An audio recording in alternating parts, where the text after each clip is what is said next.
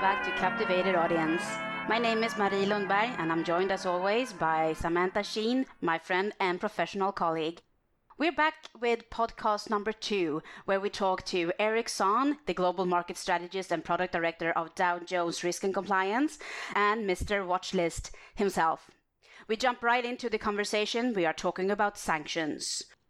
Eric, give us a background on the complexity of screening and correspondent banking. And of course, the obligation on when you find a match, if it's a true match or it's a false positive. Could you please give us a little bit on the background and the obligations?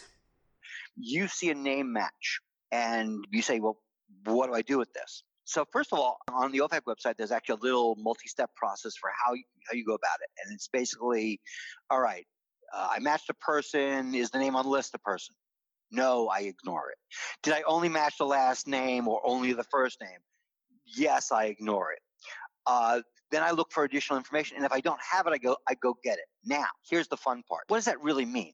If you're doing customer screening, clearly you can go to your customer for more information. I think that's pretty clear.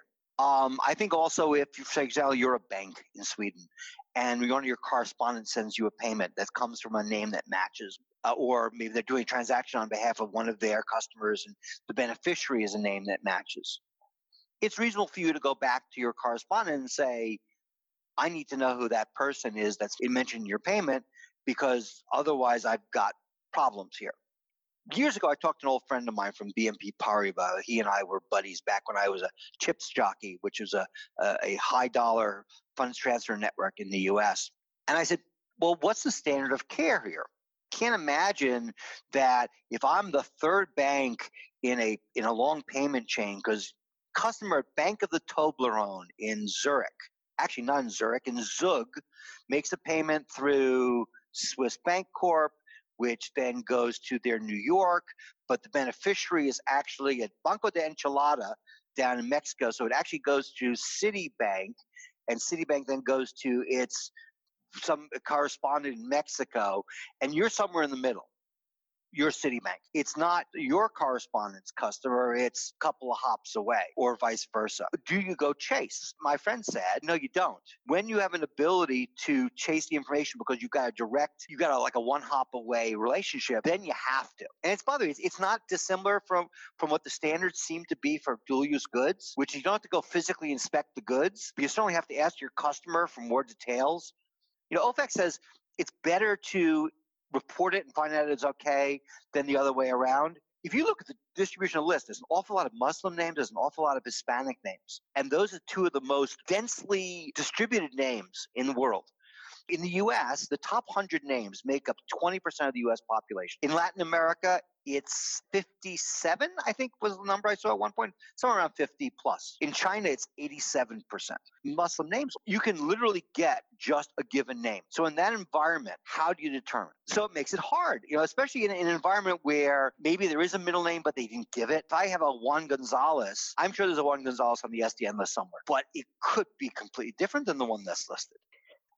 I know that last year was just a great year for crazy sanction cases. My favorite was the Elf case around the false eyelashes. And it really, things that make you go, that's interesting.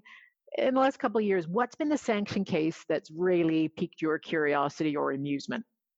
Well, since you mentioned Elf, let me talk about that rash of cases from last year, because as part of the OFAC framework document, the framework for OFAC compliance commitments, that's why we all say framework documents, it's too long the other way. They talk about the need for greater due diligence in terms of mergers and acquisitions activity and supply chain. ELF was a supply chain case. You also had 3 cases within the span of 6 weeks that were related to U.S. firms picking up foreign subsidiaries, finding that they had sanctioned business, and then the subsidiaries went and did what they wanted to, even being told not to do them. So in that regard, one of my favorite cases from last year was Cole Morgan Corporation. Cole Morgan, but they did everything right. They went through the customer database of the subsidiary they picked up in Turkey, and they determined a list of business that they had to terminate. They did training. They set up a whistleblower hotline. They made the firm in Turkey certify quarterly that they were not doing business with Iran. And still, a manager continued business for Iran for, I think it was 2 years, until someone did, in fact, utilize the whistleblower hotline. And then afterwards, when Cole Morgan went and investigated, they obstructed the investigation by lying to investigators, by trying to delete emails, by changing additional business records. And they still got fined almost double the base penalty, which never happens.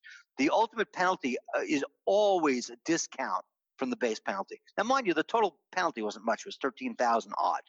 But the question, it makes you think, what else could they have done? And everyone I've talked to, I think we're all on the same page. You probably, when you've got a business like that, you probably need to oversee it yourself for a period of time. You can't rely on self-certification. I think that you should also do unannounced site visits, drop in and audit the books yourself. And maybe, just maybe, you do email surveillance for the name of the country that they were dealing with, for the cities in that country. But see if they're talking about it, about, how we have this customer in Isfahan. So that one was my favorite. It was, I think, my favorite. Just really quickly, Eric, you've been at home for a long while. I know everyone can't see us on the video, but we're all looking more au naturel as the weeks go on. What are you doing with your family to keep sane? Me personally, I go out every day in my car and I play Pokemon Go without getting out of the car. I just catch Pokemon in my car where I know the Pokestops are. And then on the very tail end, I stop in at a coffee place.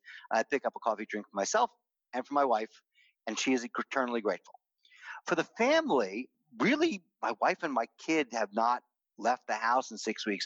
But what we're doing is we're doing a Zoom family meetings via Zoom. So we had one for Passover.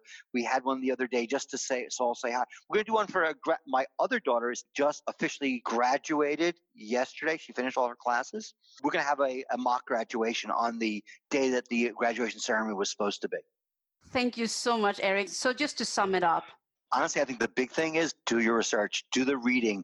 If you're going to get into this kind of business where there are regulatory requirements, whether it's product safety, whether it's workplace, and labor force issues, whether it's sanctions, you can't claim that you didn't read the regulations, you didn't know what your requirements were. Otherwise, you shouldn't be in business.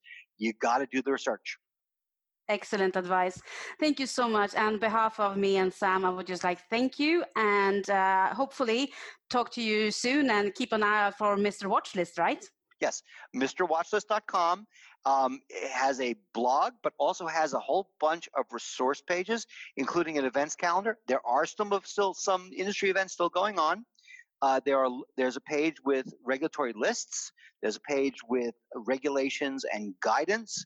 There's a page with all my published articles. I do publish all over the world, and there's all sorts of stuff there. But MrWatchlist.com, MRWatchlist.com.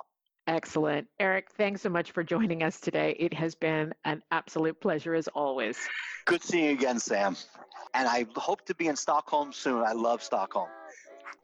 And that's it for today's podcast. If you'd like to do just as Eric has done and take part in one of our podcasts, or if you've got some ideas on topics you'd like us to cover, feel free to reach out to us on the podcast website, captivatedaudience.eu, or simply drop us a line directly on LinkedIn.